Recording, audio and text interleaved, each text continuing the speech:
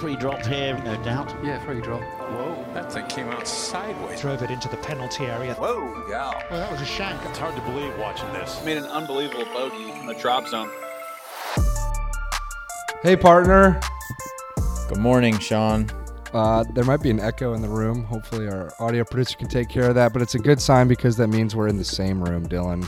We are at the Open Championship here in Hoylake at Royal Liverpool, and we're going to dive into a little draft. What are we drafting?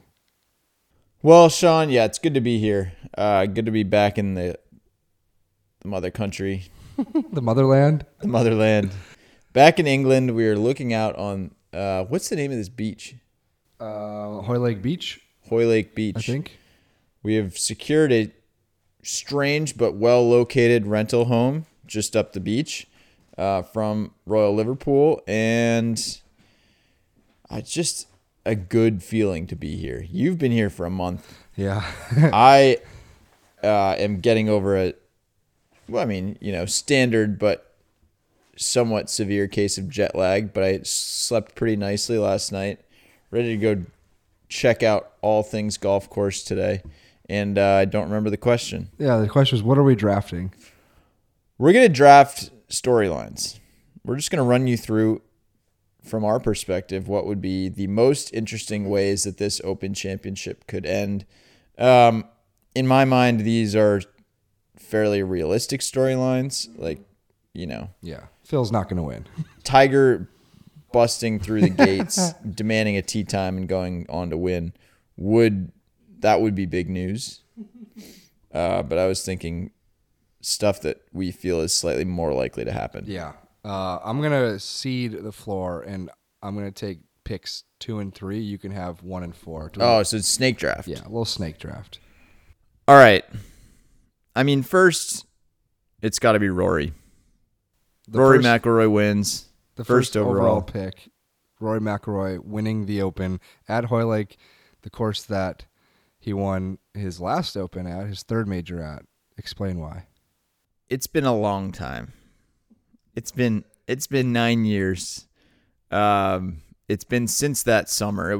It's easy to think now, oh yeah, the Open's the last major of the year. No. His most recent win came in the 2014 PGA Championship. But still, the last time Rory was winning a major, it was this summer of 2014. He won that year at Hoylake. He's back. He is more central to golf and professional golf than he ever has been. Like Rory's star is as big now as at any point in his career, I would say. Tiger fading into the background. The politicization of professional golf has elevated Rory to like a new standing in the game. All the while, his golf has been just as consistent, maybe better than ever, but he has not won this major championship. He just finished second again at the U.S. Open. Now he's coming in great form after an insane finish at the Scottish Open. You can only imagine if that finish would have come at the Open instead. But Sean, I think that Rory is also the only guy for whom not winning would be a storyline. Yeah. Like in golf, you're not expected to win, so yeah, it's really just a story if you do win in general, unless you're someone like Tiger, or in this case, if your chance to win a major disappears after this event, like Rory. Josh Burhow is in the room. That's who you can hear creaking around on this floor in our Hoylake estate. Josh, is Rory the number one story at this Open? Can you hear me way over here? Yeah, not over here. Just enough. I'm actually writing storylines today, so this is great synergy to have this podcast. Oh. Our story. But it has to be Rory, right? I think we've been here many times before. I think I kind of just overheard Dylan saying something like this, but like, you keep saying he's getting all these close calls at majors, and we're back at Hoylake, and he just won, and everything's lining up. And at some point, he's just going to do it. Like, I'm kind of getting sick of the same old song and dance with him about, another close call with Rory at a major, but he has to do it at some point. And this is kind of what we said, just a month ago. But we're there again. Like, he's got to do it eventually, and just everything keeps aligning showing all signs Rory. So maybe it's this week. Maybe it's this week. Thank you, Josh. Sean, number 2. All right, number 2, storyline. Now, like true, nothing else matters, but this would be the next most impressive, important thing, I think, in the golf world. I think it would be a double major season. Now, you maybe be inclined to talk about Scottie Scheffler, the best player on the planet, not getting a major, but I think it's a double major season, which would be either Jon Rahm winning, Wyndham Clark winning, or Brooks Koepka winning. Now, if Koepka were to win and be a live golfer with 2 majors, thus reducing the PGA Tour Player of the Year award to something that's kind of irrelevant, would be very interesting. Jon Rahm winning would put him on a true ascent to the top of the game, or Wyndham Clark winning would be perhaps the most shocking double major season in maybe the game's history, and he would become Player of the Year. So there's a lot that could be decided this week by just one of those guys winning, and I think it's certainly plausible. Like, that's not an unrealistic thing. 3 of the top 15 players on the planet. I think that would really carry us forward with some headlines. So that is my pick for the number 2 storyline. Wyndham Clark, he's playing nice golf. It wouldn't be the most shocking thing in the world, but kind of big picture, if you'd said, hey, at the start of the year, there will be someone with 2 majors, Wyndham you would take a little while before you get there.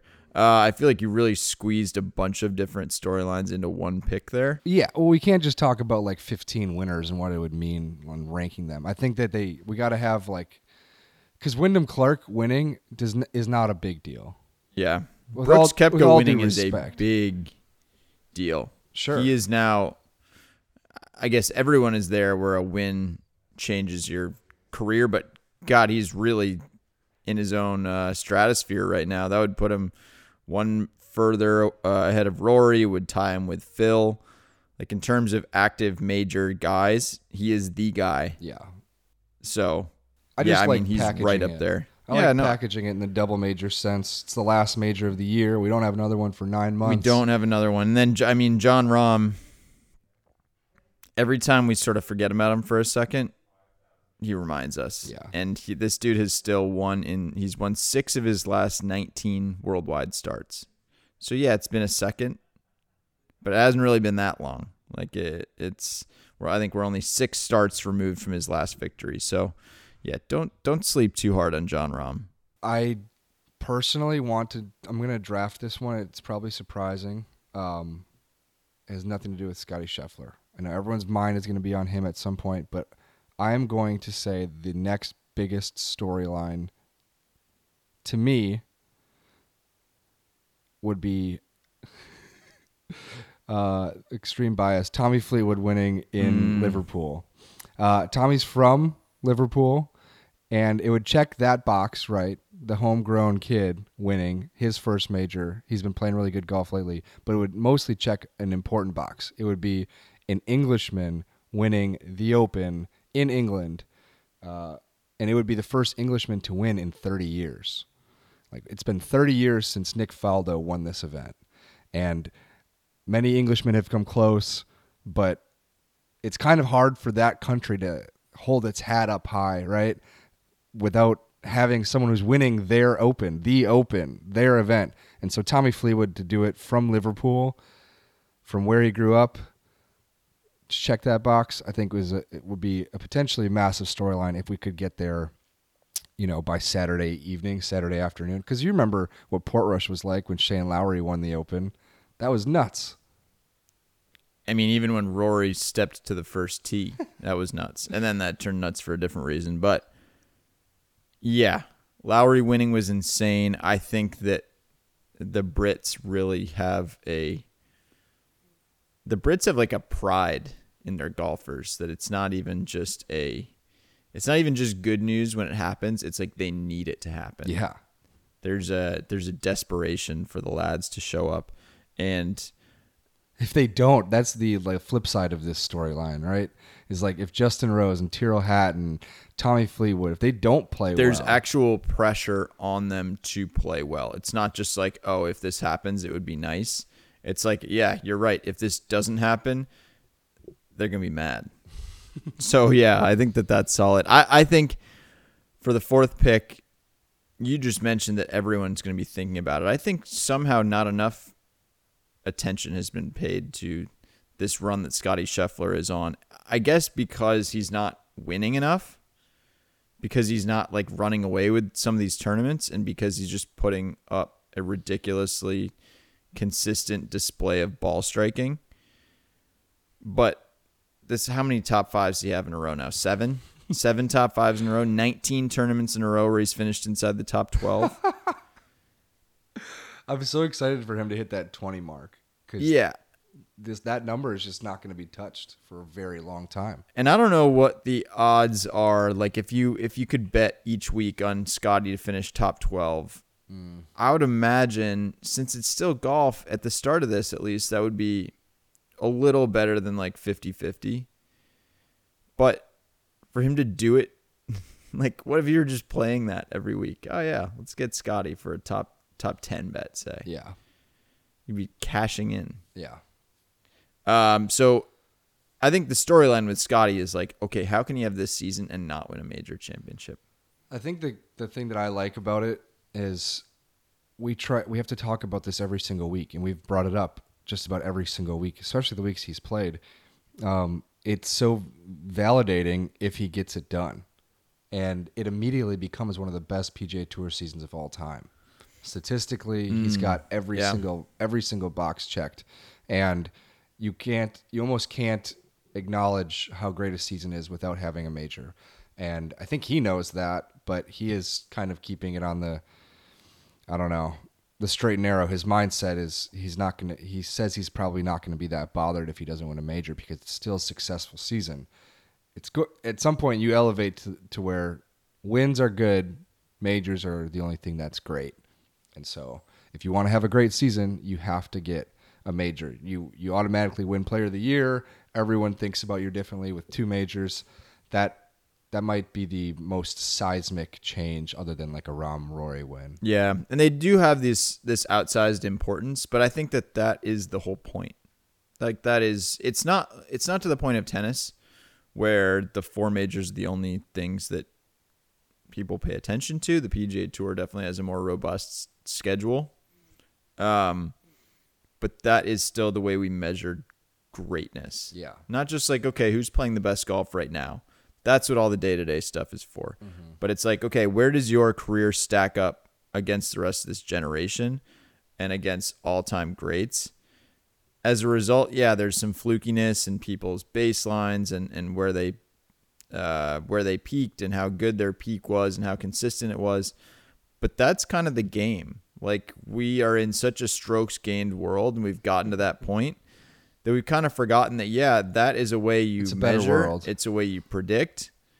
But at the end of the day, the guy that wins it is the guy that wins it. And that's kind of what you're here for. You're not here for the best strokes gained performances in majors. You're here to win the trophy. So you go for a performance like JT had last year where he wins 1 major and doesn't have that great a season because, it's still a good season if you win a major no matter what. Here's just a little mini analytical factoid is that, Scotty, what did he finish? T3 at the Scottish last week? Yeah. The Data Golf all-time ranking, which takes into account, I think, like your 50 best rounds in a row, he didn't improve his all-time ranking by finishing T3. Its all-time ranking still begins a number of months ago and ends at the Travelers Championship at this point. He could change that with another high finish this week, but finishing T3 at what is a massive PGA Tour event didn't improve his all-time standard. It is still 4th best overall behind Tiger Woods, Vijay Singh, and David Duval, and narrowly ahead of Jon Rahm. All right, well, what's number 5, Dylan? Defending champion Cameron Smith repeats. I didn't even have that one down. Yeah. I mean, what he did last year was so sensational on the back 9 at St. Andrews. I'm curious how well this course is going to fit his eye, because traditionally, I mean, really just the last 2 times that they've played here, it has been a ball striker's paradise. It has just identified the very best. Like if you look at the year-end strokes gained tee to green rankings for 2006 and 2014, and then you go ahead and look at the final leaderboard at Hoylake, it's like a carbon copy. It's like the guys that were playing the best and hitting the ball the best: Tiger Woods, Sergio Garcia, Adam Scott, like Jim Furyk. Those were the guys that are at the top of the leaderboard. Cameron Smith is probably the best putter in the world of professional golfers. I mean, maybe there's a guy out there that can just, is playing the putt world championships. It's better, but of the greatest ball strikers in the world, Cameron Smith seems to be the best putter. Whether he can drive it well enough to contend at this place and dodge all those sneaky little bunkers out there and keep himself out of trouble. I mean, he's listed as the 4th favorite for a reason. He's listed ahead of Brooks Koepka. Wow. That's nuts. That does seem a little nuts to me. But it would validate a lot of things about Liv, I guess, in a way that a Brooks win feels more separate from Liv. Cam Smith seems to me more directly associated with Liv, with the active choice of going there as a top golfer in the world and still being able to maintain top form. I mean, clearly you can go to Liv and maintain top form, but like this would be a real feather in the cap. Think about when they made their Liv decisions. Brooks made his before the U.S. Open at Brookline when he was basically at rock bottom. He said rock bottom came like a month later at Bedminster or at the Open at St. Andrews. He was essentially at rock bottom when he made that choice. Cam Smith was never higher. He made this choice, arguably. Do we know when he made this choice? I think the rumors or the grapevine would tell you he made the choice relatively just before the Open. Yeah, a little before the Open. Right before he won the Open. And so did he sign the dotted line before then? Maybe, maybe not. But like never been higher when he made that decision to remove himself from the status quo. Brooks never been lower. So I think your association of both of them with Liv in different fashions is accurate. All right, number 6, Dylan. I feel pretty good about, I don't know if I should lump them together or not, but that we can just do quick ones then. Let's do 2 separate ones. They're both about the golf course. Nice. Internal out of bounds has the potential to be a massive storyline this week. You will see it on the 3rd hole and the 18th hole. Now, at Hoylake, those are the 1st hole and 16th hole for the members. Okay. But basically, if you don't know this place at all, then you haven't been reading anything Dylan and I have written for Golf Magazine or golf.com. So shame on you. But no shame. This is a shame-free podcast. Hoylake used to be a horse race compound. They used to race horses here. And the current members driving range is on the middle of the racetrack. And the remaining aspects of the racetrack are the out of bounds markers on the 3rd and the 18th hole of this championship. The 3rd, you tee off and you almost take a 90-degree right angle to the right, makes it a dogleg right. And guys will be considering hitting it over the dogleg, which is basically just a mound. It's probably like a 5-foot wide mound, and it's no problem to hit over it. But if you miss to the right, you really bring out of bounds into play, and there's no, beach. There is no end of the property. There is no water. It feels like a very weird place to have out of bounds. If you aren't just showing up today, it feels a lot easier to understand why it would be out of bounds. But anyway, that's on the 3rd hole. So you've got guys hitting iron off the tee. You've got guys hitting driver as far as they can just to blow it through the rough, hope they get a decent lie, avoid the out of bounds.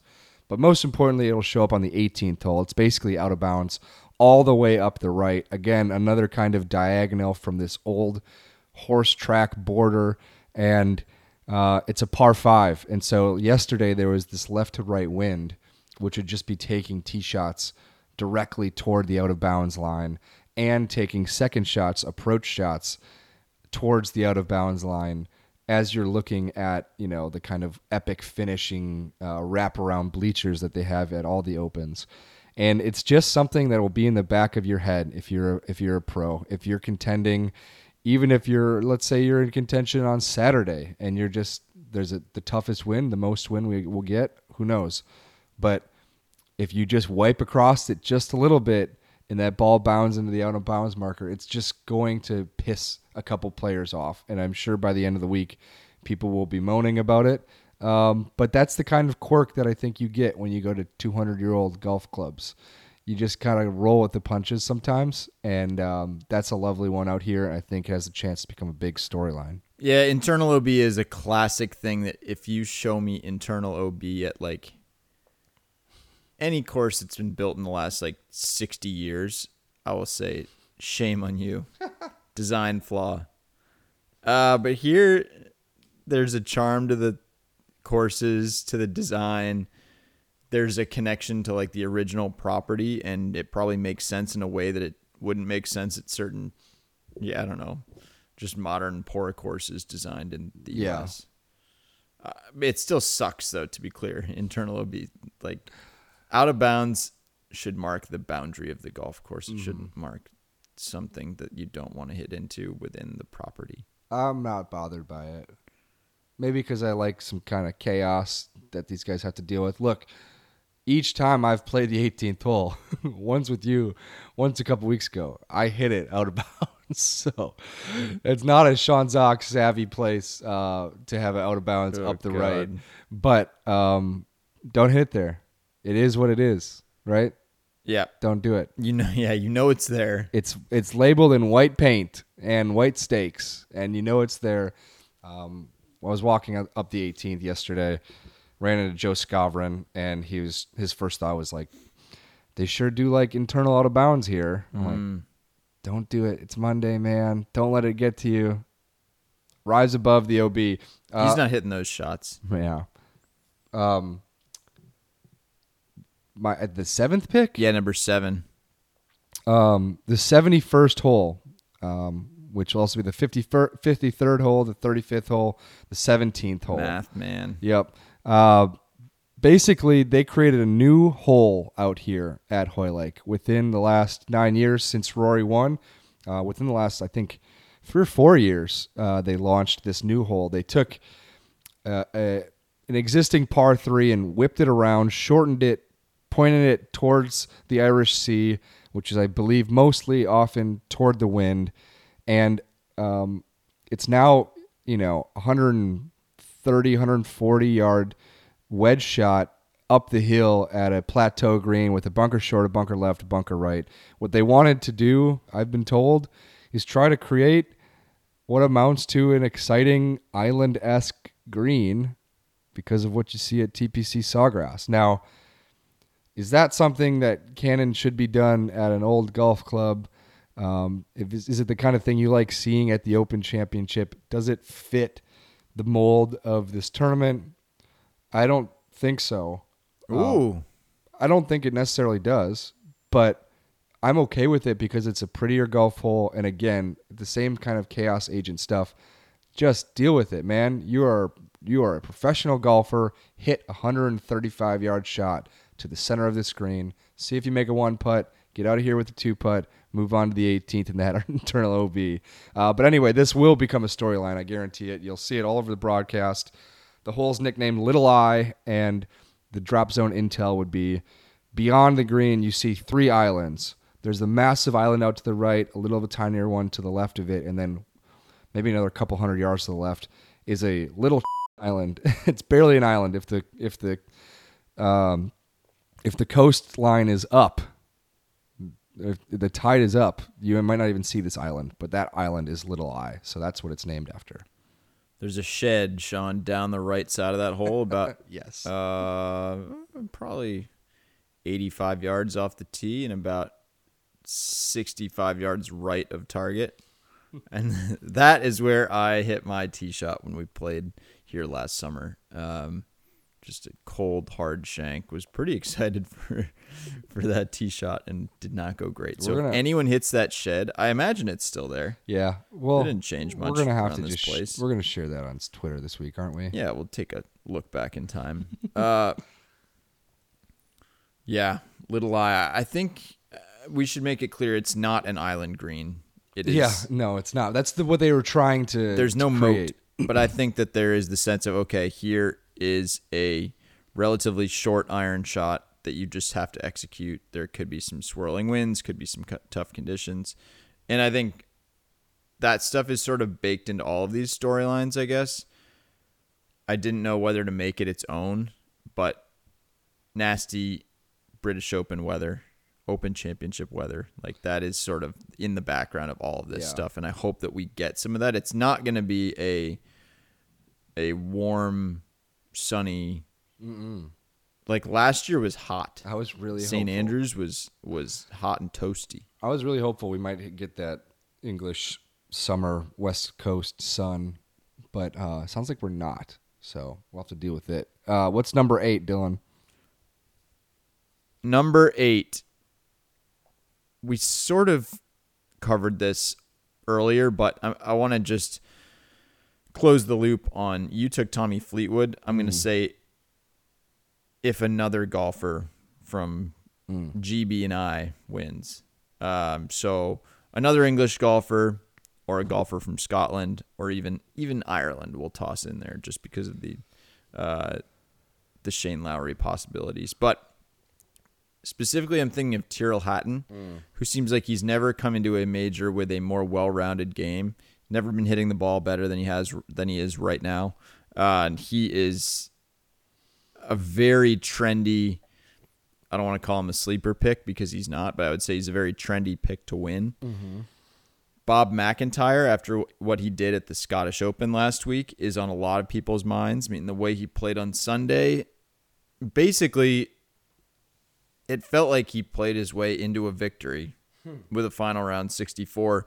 Rory chased him down with one of the most impressive 2-hole stretches of his career. But Bob McIntyre did everything he needed to do to win. And something interesting about him is that he flip-flopped coaches.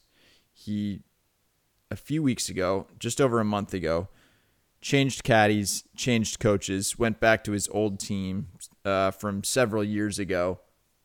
Basically, when he won the 2019 DP World Rookie of the Year, and he was looking to recapture some of the joy that he played with that season. Then, Sean, after just 2.5 weeks, he said, well, shoot, I shouldn't have changed coaches. That was a stupid idea. So then he changed coaches back. He undid his coaching change, but he stuck with his caddy change. So far, so good. He had a chance to win at the Himmerland event, and then he had a chance to win at the Scottish Open. Not a lot of guys coming in with better form in the continent of Europe than Bobby McIntyre. So you throw him in there, and then, of course, yeah, you've got Justin Rose. You've got the rest of the suspects. You've got Shane Lowry. You've got Matt Fitzpatrick, who's not playing nearly as good golf as he was last summer in the majors. But, there's still one very important chance left. Yeah. Fitzy would be a very popular winner. Hatton is a Liverpool fan, Liverpool Football Club. So look for that to add to your storylines list, even though it's kind of would be mostly a coincidence. All right, what's next? Storyline number 9. Storyline number 9 is someone turning back the clock. And by that, I mean an older champion, someone that we really wouldn't see coming. In this case, I'm not so much thinking Phil Mickelson, although I guess that would really be the sign of turning back the clock, would be someone that is completely shocking, off the radar. He did almost win the Masters this year, or at least still finished top 2 at the Masters this year. He would still really shock me. I would love to see a strong couple rounds out of Padraig Harrington. Yeah. Because if he contends at this major, we can start swirling the conversation of, okay, should he be on this Ryder Cup team? It's swirling already. Is there a case to be made? What, he's top 20 right now in the standings at the moment? No, I don't think so. No. I don't think he is. But I think he was in like the low Data 20s Golf maybe, ranks but- in top 20. Okay. Um, He's going off at 150 to 1 alongside, just on the odds page, but Matthew Jordan, local legend, who I could have included in the previous. Or wait, am I thinking of Jordan Smith? no, you're right. You could have included him in the previous one. The little trio of Matthew Jordan, Jordan Smith, Jordan Spieth, Matt Fitzpatrick, that kind of... That's a quattro. It's a quattro. Well, Jordan Spieth doesn't really get involved. His name just sounds like Jordan Smith. Bunch of blonde British boys involved there. Patty Harrington, Phil Mickelson, someone else that just figures out the links golf situation for the week that is not even on the radar. A Tom Watson situation from back in the day. Maybe it's, I don't know. I don't think it's going to be John Daly. I'll tell you that much. But maybe it'll be someone we just don't even expect. Padraig's playing great golf. I actually wrote about that this weekend, about how he's playing good golf. You didn't read that, did you? No, I did. It was excellent. Oh, well. But I kind of forgot about it. I read it in the haze of my... It certainly wasn't excellent, but it was him acknowledging that this is his moment for the Ryder Cup. He was talking about it What openly. he said was excellent. What you did was fine. That's better. Stuart Sink. This would be an interesting moment for Stuart Sink to have his second coming in the spotlight. Sure. All right, draft pick number 10. I can't tell if this will be our last pick, but for the moment, it has to do with the Ryder Cup. If Taylor Gooch could finish in the top 10, and gosh, certainly if he would finish in the top 5, you would have to start talking about him in a much more serious way as a captain's pick for the Ryder Cup. Yep. He certainly would get a lot of points for that. Taylor Gooch has won 3 live golf tournaments this year. He has now infamously compared one of the beginning tournaments of the Ryder Cup, or of live golf, to the Ryder Cup. So he's kind of got this certainly weird set of connections and relationships going on right now. I don't know how many of his best buddies are Ryder Cup guys, or how close he would be with the core of the American Ryder Cup team, or how close he is with Zach Johnson. But he's winning all the live events, Dylan, and that means something. It means he's playing really good golf in those tournaments, in that context. Like, there's no question he's beating some really good golfers. Yeah, and so Zach Johnson, though he has kind of acted like he's not paying much attention, has to be paying attention. Zach Johnson played a practice round yesterday with Brooks Koepka. That has to have Ryder Cup implications behind it. Could Liv get its second Ryder Cup dude this week?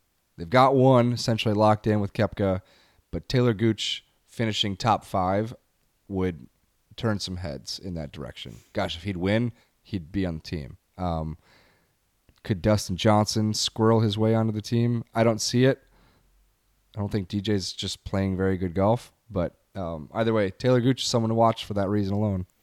God, how weird is it that the European guys aren't here and that they're not going to be on the Ryder Cup team? I think as this week happens and then the Ryder Cup approaches, the fact that we don't have this group of like elder statesmen, Lee Westwood, Sergio Garcia, Ian Poulter, Graham McDowell, I'm sure guys that I'm not even thinking of. We've got Henrik Stenson. We do have Henrik Stenson, but it's kind of it. It is strange.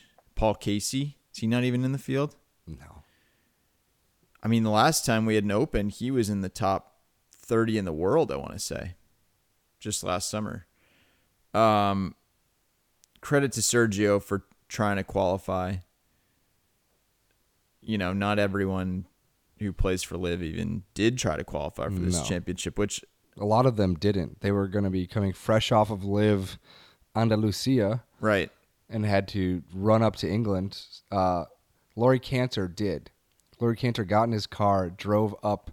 I don't know if he went to Westlancs or if he went to Porthcawl in Wales, but either way, he qualified, and that was kind of a big deal at Liv London. So there's a couple livers out here that went through qualifying to get here, but notably, like you said, Sergio, G-Mac, Poulter, Westwood. It's strange. Yep. It's strange to have an Open in England, and some of the most iconic English golfers are not here. I'm not saying that. I don't know. I don't know how I feel about whether they should be here or not. It's hard to figure out how you would have had them qualify for this year's Open. Like, you can't just magic them in. It's a major championship. It is a direct result of their actions. But I think it's a shame, and I think it's going to feel strange that they're not around. How about we go with a couple, like, alternates? Just some wishes. We've made the top 10. That's our That's lottery. our top 10. Yep. Well, so one that I wanted to include, Sean, that is quite broad, is just a first-time major winner. And this encompasses a lot of guys in. But, you look at Victor Hovland, has been playing really good golf in the majors. He's been legitimately contending for a little while. It was, this guy can't really play tough golf courses, can't play in the majors. He's disproven that, at least for 3+ rounds at these things, so maybe he gets it done. There's the duo of Cantlay and Xander, where it's like, guys, it's time. Time. We're past time. Cantlay has been playing slightly better golf overall than Xander. Xander has played slightly better golf, much better golf in the majors. I'm talking about over the course of several years. Cantlay's baseline is extremely high. Both of their baselines are extremely high. They are some of the most consistent golfers in the world. For the last several years, they've been like the rocks inside the top 8 in the world. So it's time for one of them to get it done. Ricky Fowler is going off, Sean, at 22-1. He is in that list, that upper tier of golfers who we have expectations for this week, but he has not won a major, which we used to talk about, and then we stopped talking about it because it just didn't feel that realistic. Suddenly now it does. Finished T2 in 14. Max Homa, Tony Finau. Neither of them comes in strong form. Tony Finau, I think, is probably a pretty strong value just because he always plays well over here. And he's had a couple weeks to get his game right. Going off at 50-1 if you look at some of the other names around him. I like him in that spot. So, Sean, Cameron Young, he's quite good at golf. No, he's playing bad golf, though. Not going to happen. I don't think Max Homa's going to do it. I don't think Tony Finau's going to do it. I don't think they're going to do it. There's no trend lines with any of these dudes. Ricky, grab him while you can, folks. He's playing the best golf, I think, of his entire life. I wouldn't grab him at 22-1. My only alternate draft pick would be Ewan Ferguson. Ooh. Do you know who that is? Yeah. Scottish boy, played well last week in Scotland, played well the week before that on the DP World Tour, and notably has his name on the big board between Tiger Woods and between Rory McIlroy for someone who won here in Hoylake at Royal Liverpool. He won the boys amateur a full decade ago, and he knows there are good vibes out here. I asked him what his fondest memory is last week when he had a press conference in Scotland, and he just said it's pretty cool to have his name on the big board next to Tiger and Rory. So great vibes for him, and he's playing good golf. I think he's 250-1, which just means you don't have to take him to win, but grab him for a top 20, and he might grind that out and make you some money. Maybe Richie Ramsey. Toss him in there. Scottish boy. Good Scottish vibes. He played well a couple weeks ago, too. Sean, it's going to be a really fun week. Do you want to give me your official pick to win? Xander's going to win. Okay. He's pissed off about the state of things. He's playing really well. He's not putting that well. But on slower greens in an Open. Yeah, he's such a good putter baseline that it's certainly possible he could get hot for a week. Yeah. So Xander's going to win. I'm finally joining that bandwagon. Aligned. I feel bad that you've had to go through the tough stretches. The official drop zone selection. You put yourself through that. Well, you could argue Xander put me through it. Xander is now, his price is getting better and better. 25-1 is what I'm looking at. Some places I think you can get him even higher. How about a sleeper? You just gave me Ewan Ferguson, so Do you have anyone else to add to that category, or are you feeling good about that? Feeling good. I just gave you Richie Ramsey as a deep sleeper. I think Corey Connors is just let's go back to that. Well, I mentioned him because that's who I put in the magazine. We had to submit our picks for this tournament, 2 months ago? I'm just laughing because you really like picking Corey Connors. I love picking Corey Connors. And I think that despite what we saw from Cameron Smith last year, where he seemed to win this event with his putter, I think this is it. I think this is maybe a place where Corey Connors' sketchy putting could disappear behind some excellent ball striking. He's played well in this. I don't know if he's played well in this event, but for some reason I thought it was a good idea. Whatever you got to do as a gambler to talk your way into things, sounds Corey. like Dylan's going to help you with that. Gosh, I'm excited. It's time to get over to the course. Yes.